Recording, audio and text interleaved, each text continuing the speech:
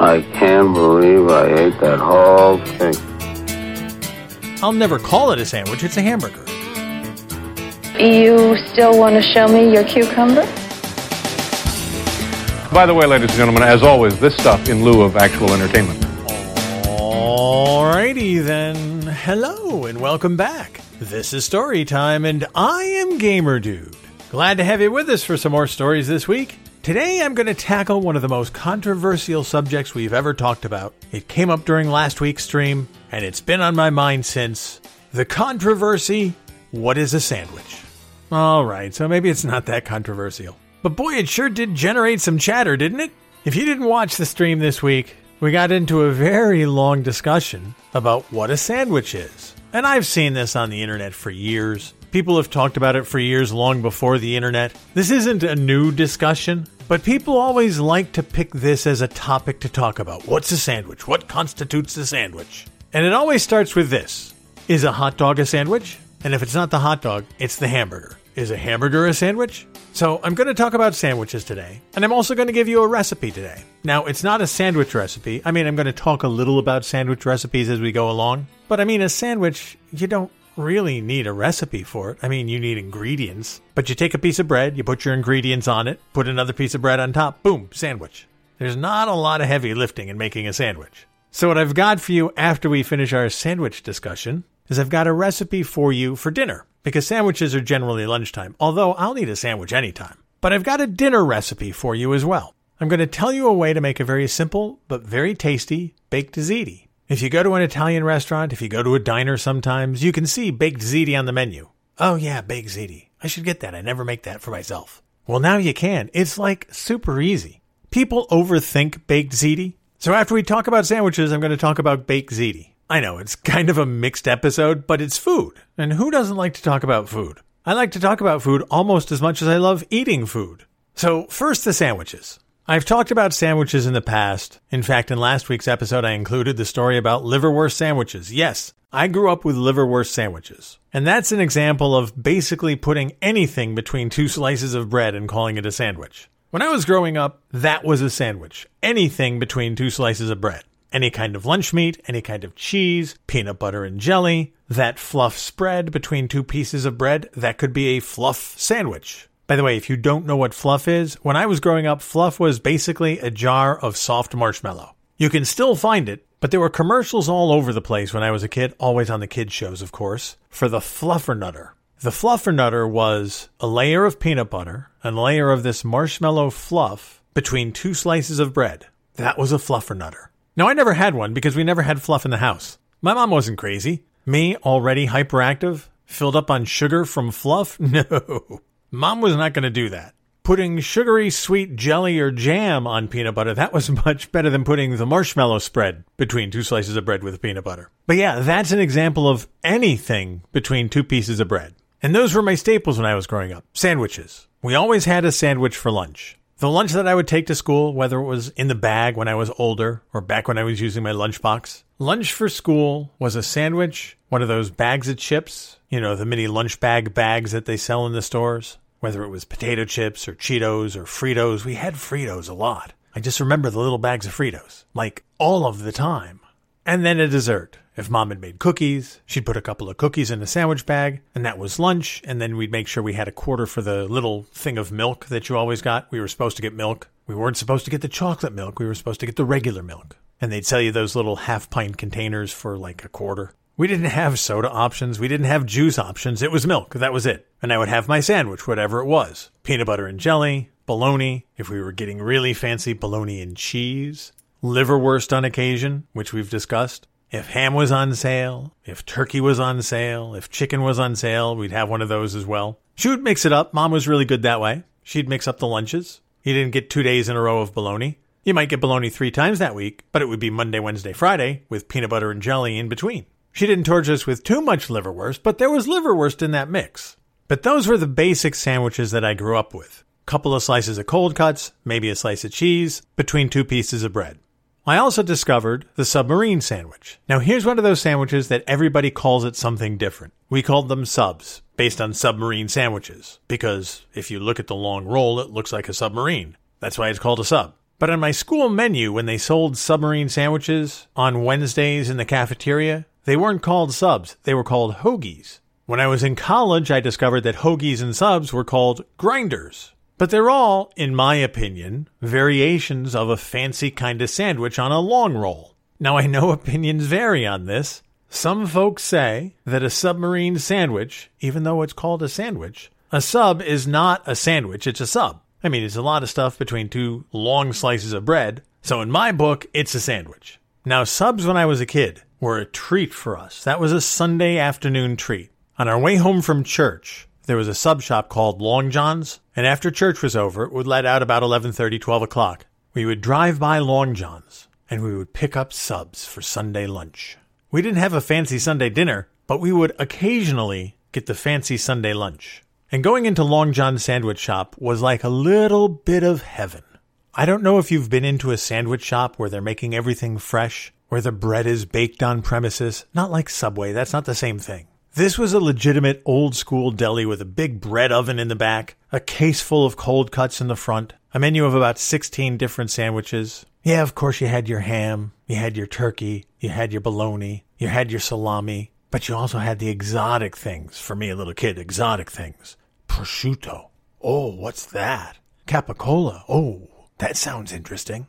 I never tried them as a kid because I didn't know what they were, but they sounded cool, and the smell. The scent of all of these spiced meats and all of the oil and vinegar and the oregano and the basil that they would sprinkle on your sandwiches as they made them. Oh, was that a good smell. You'd bust open that door and the spicy odors would engulf your head as you walked in. And you just go, and you go, oh, this smells so good. And you wanted to eat everything, everything. You had the sliced onions that you'd add. You had the oil and vinegar that you'd add. You had the oregano, the basil, maybe some sage. All these spices were everywhere. And then the smell of baking bread from the back where they made their rolls. Oh. Just the memory of that brings back so many good feelings. And so we'd go into Long John's and order our subs. I would usually get something like ham and cheese with lettuce and tomato and oil and vinegar, a little of the seasoning sprinkled on, some salt and pepper. And there was something about the way they applied the oil and vinegar to the sandwich. And see, I used the word sandwich there.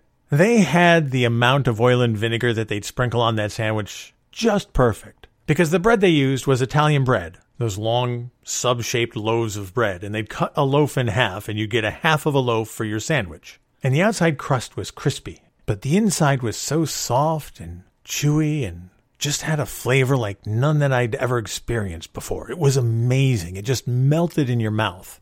But the oil and vinegar that they sprinkled on there as they were making your sandwich was just enough to saturate the bread, but not so much that it made it a soggy sandwich, because the crust was just crisp enough to hold its shape, even for the half-hour drive from the sandwich shop to home. Because we never ate there. We bagged up everything and took it home. That was usually because Dad wasn't with us. You know dads, they don't go to church on Sundays. Sundays is the day of rest and football. So we would order a sandwich for Dad and bring that home too. So we had to bring the bag of sandwiches home and then we'd eat it at home. So your oil and vinegar on any other kind of bread sitting on the bread for half an hour would have made it a soggy mess. But this bread, this bread was so good. You'd have that oil and vinegar mixture with the spices and the meat and the cheese. I would always get onions. I loved the onions on it too. It was just something about the combination of all of that together. It tasted so good. So when I discovered deli sandwiches like that, oh man, that was a whole other level of sandwich enjoyment. It was so good. But that's one of the reasons that I consider a sub a sandwich. A sub is a sandwich. It's two long pieces of bread, but it's all the stuff you put on a sandwich anyway. Ham, cheese, lettuce, tomato. It's just a fancier sandwich than you make for yourself. It's like saying a club sandwich is not a sandwich because it's got 3 slices of bread. I mean, a sandwich is 2 slices of bread, but if you put 3 slices of bread together, you're going to have a slice of bread between 2 slices of bread. So that's part of the insides of the sandwich. So it works. A club sandwich, or as I said when I was a kid, a triple-decker sandwich, is still a sandwich. And by the way, people have different definitions of a club sandwich. Technically, a club sandwich is supposed to be a layer of ham on one level of the sandwich and a layer of turkey on another level of the sandwich. At least that's the club sandwich, the traditional club sandwich that I grew up with. But nowadays, anything that's a triple-decker sandwich is considered a club sandwich. It's still a sandwich. But then you start to get to the extreme end of the sandwich spectrum. We're not to hot dogs and hamburgers yet. We'll get to those. Because there's two categories of sandwich that I start to question whether they're actually sandwiches. One is the open-faced sandwich. When I was younger, you could go to a restaurant and you'd see them list as one of the possible meals you could get an open-faced roast beef sandwich. Now, an open-faced sandwich is one piece of bread. The open-faced roast beef sandwich that I'm talking about, they put a piece of bread on a plate, they put warm roast beef on it, they put brown gravy on top of that, and they call that an open-faced sandwich. Now, to me, a sandwich requires a minimum of 2 pieces of bread, whether it's Wonder Bread or wheat bread or an Italian roll cut in half. Whatever it is, it requires 2 pieces of bread. An open-faced sandwich, by definition, has 1 piece of bread. Also, a sandwich is something you're supposed to be able to pick up and eat. You get a sandwich, you put it on your plate, you lift it up with both hands, you bite into it. That's a sandwich. It's a handheld meal. An open-faced roast beef sandwich is hot roast beef with hot gravy on it on 1 piece of bread. How are you picking that up with your hands and eating it? I mean, technically you can, but it's disgusting and potentially dangerous if that's hot gravy. But you know what I'm saying. You can't pick up an open-faced sandwich. You eat it with a knife and fork. So, is it really a sandwich? I submit that it's not. It's roast beef on bread. That's what it should be called. Roast beef on bread. If you're serving an open-faced sandwich, you're not serving a sandwich. You're serving roast beef on bread. Now, the other extreme for this sandwich family is those ginormous sandwiches you get at some of the delis, at least around here on the East Coast. Probably the most famous is Katz's Deli in New York, but any of the New York delis and a lot of the New Jersey delis, they make these sandwiches, which they charge you like $15 for. They make these sandwiches with 4 or 5 inches of meat stacked on a piece of bread with another piece of bread on top of it. Now, as I just said, a sandwich is something you're supposed to be able to pick up and eat. No human being can pick up a 4-inch tall sandwich and actually eat it as a sandwich. So how can you count that as a sandwich? You have to take it apart in order to eat it. I mean, it looks like a sandwich. There's 2 pieces of bread there, but once you get 4 inches of meat in between the 2 pieces of bread, does it really constitute a sandwich anymore? It's not a handheld food that way. You can create a sandwich out of what they give you, that's for sure. But you can't eat what they give you as a sandwich the way God intended sandwiches to be eaten. Don't get me wrong, I like a good pastrami sandwich. Pastrami, sauerkraut, on 2 pieces of rye bread, nice dill pickle. Oh, it's a great meal. But when I make a pastrami sandwich, 4 or 5 slices of pastrami, a little bit of sauerkraut, and that's it. And then I can pick it up and eat it. If you go to Katz's Deli, you have to take out 3/4 of the guts of the sandwich in order to be able to eat it with 2 slices of bread. Or you have to cut it up with a knife and fork, in which case we have graduated from sandwich territory. Now, you may have a different view, but if you can't pick it up and eat it with your hands, if you have to either deconstruct it or use utensils to eat it, it's no longer a sandwich. Now, I talked about hamburgers and hot dogs. This is where the controversy is. This is the hill that people will die on in the sandwich debate. Is a hamburger a sandwich? I mean, technically, you've got 2 pieces of bread, a hamburger bun. There's a top and a bottom. You have the filling, a hamburger. You put the hamburger on the bottom part of the bun. You put the bun on top. I mean, technically, it's a sandwich.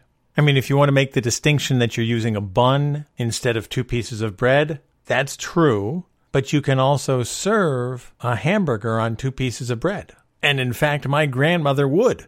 My mom's mom, I don't think, ever served me a hamburger on a bun. She just threw 2 pieces of bread out on the plate, put the hamburger on it, and said, "Here's your hamburger." I vividly remember my grandmother serving us hamburgers on white bread. That's how we got hamburgers up there. Whether she had an objection to hamburger rolls or just didn't want to bother going and getting them, we had hamburgers on white bread. So if you serve a hamburger on white bread, that's a sandwich, right? So is the difference between a sandwich and a hamburger the bun versus the bread? I submit to you it's a distinction without a difference. I think you have to consider a hamburger a sandwich. You don't have to call it a sandwich, but if you're applying the dictionary definition, technically, I think a hamburger is a sandwich. Now, hot dog buns are different. Hot dog buns are buns that you can slit open and never separate into 2 separate parts. And in fact, you rarely ever do when you're serving a hot dog. You open the bun, you make sure that the two pieces are still melded together, that little seam that you have on the hot dog bun. You never break that seam. If you're at a cookout and they have the hot dog bun and the seam is broken, you never use that one. Everybody always likes the seam so that the hot dog and all the filling stays in the bun. So right there we have a distinction between a hot dog and a sandwich that we don't have with a hamburger. Hamburger buns have the seam, but it really doesn't matter if you split the seam. You don't need the seam on the hamburger. The hot dog exists to fit into the hot dog bun. And the hot dog bun seam exists to keep the hot dog in place and all of the fillings. And yes, you can serve a hot dog on bread, but you never serve a hot dog on two pieces of bread. Just like my grandmother always served hamburgers on white bread, she would also serve hot dogs on white bread. But she only gave you one slice, because a hot dog fits on one slice of bread. We were supposed to roll it up around the hot dog, but it was one slice of bread per one hot dog. So right there, you're not using two slices of bread to serve a hot dog. You're using one slice. So applying the transitive property of math, sure, why not? One slice of bread equals one hot dog bun. One slice of bread we already know is not enough to make a sandwich. You need two. So I would submit to you that based on the design of the hot dog bun, the fact that you can serve a single hot dog on a single slice of bread, and because of the nature of the hot dog itself, hot dogs are not sandwiches. They're a class all by themselves. Now, I don't know what that class is. Is it a handheld foodstuff? I don't know. It's a hot dog, and I'm going to leave it at that. Changing gears, I also promised you a recipe for baked ziti. Baked ziti is one of those meals that people will order out because it's something they don't do for themselves at home. I mean, if you're like me, when you have pasta and sauce at home, whatever the pasta, ziti, rigatoni, mustachielli, spaghetti, you cook your pasta in your hot water. You either make your sauce yourself or you grab a jar of ragu or Mama Leone's or whatever sauce you use. You heat the sauce up, you put your pasta and your sauce on your plate, pasta and sauce.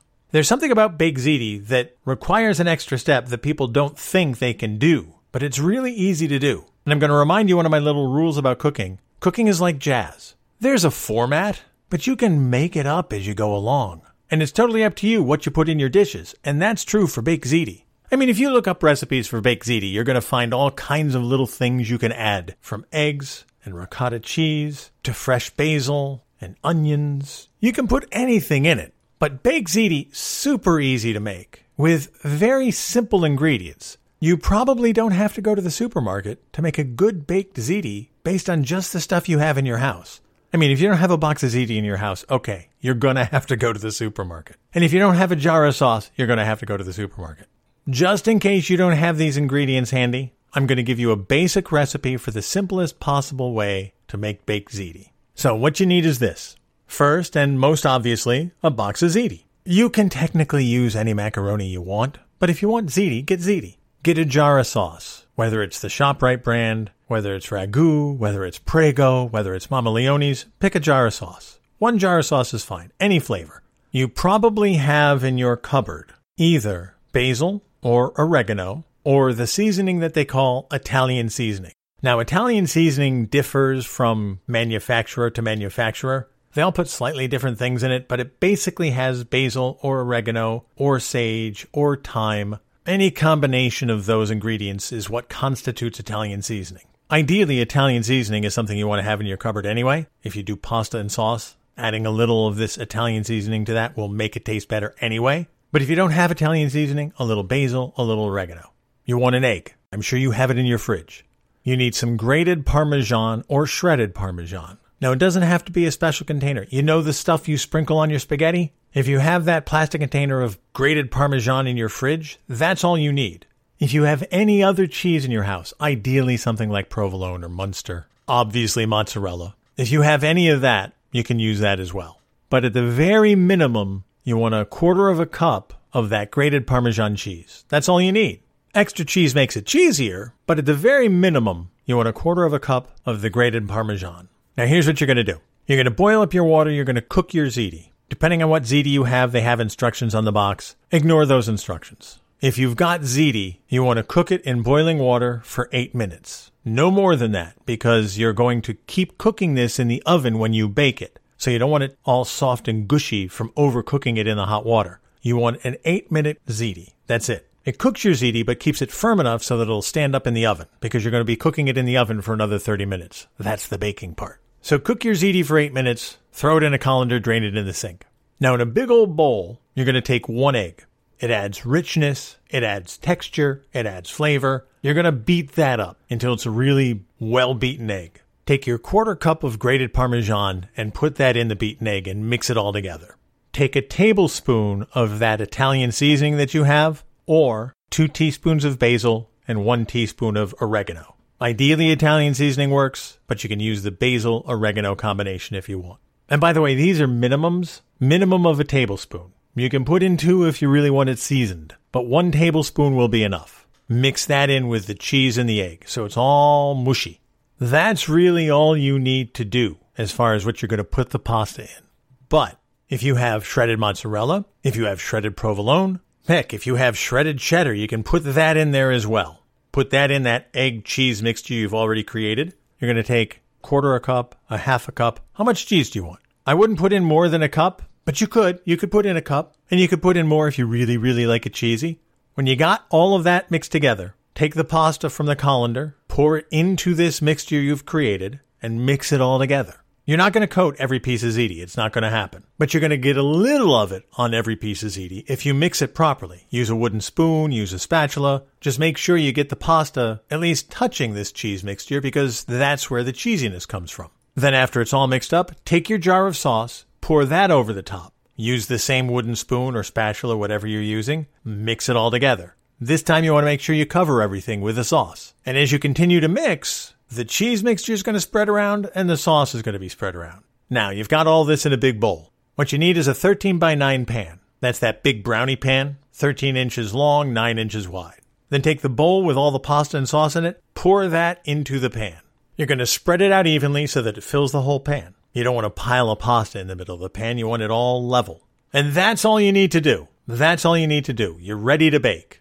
If you want to add a little cheesiness to it, if you have a couple of extra slices of cheese, or if you have some shredded mozzarella, you can sprinkle the mozzarella on the top. You can put a couple of slices of provolone across the top, a couple of slices of mozzarella across the top. Whatever you have, you can. You don't have to. It depends on A, what you have, and B, how much cheese you like. So let's say you have 3 slices of provolone. Throw the 3 slices across the top. Put it right in the middle, because it'll melt as you're baking it.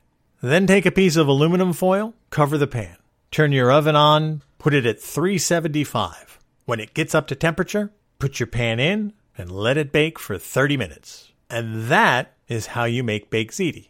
That's all you have to do. Very simple, very basic. And let me tell you, baking the ziti like that with the egg and the cheese all mixed together, combined with the sauce on top of the pasta, it adds a texture to it that you don't get just pouring sauce over cooked pasta. There's something about baking it this way that makes it taste just a little different, just a little fancier, just a little more filling.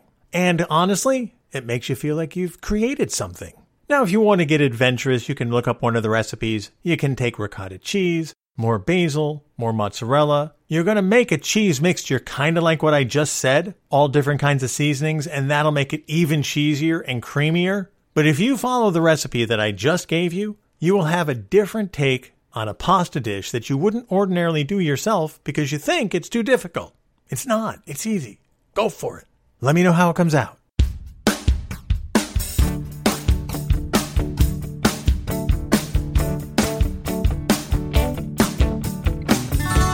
As I'm sure you've discovered, I do like talking about food. I like talking about it, I like making it, and I most definitely like eating it.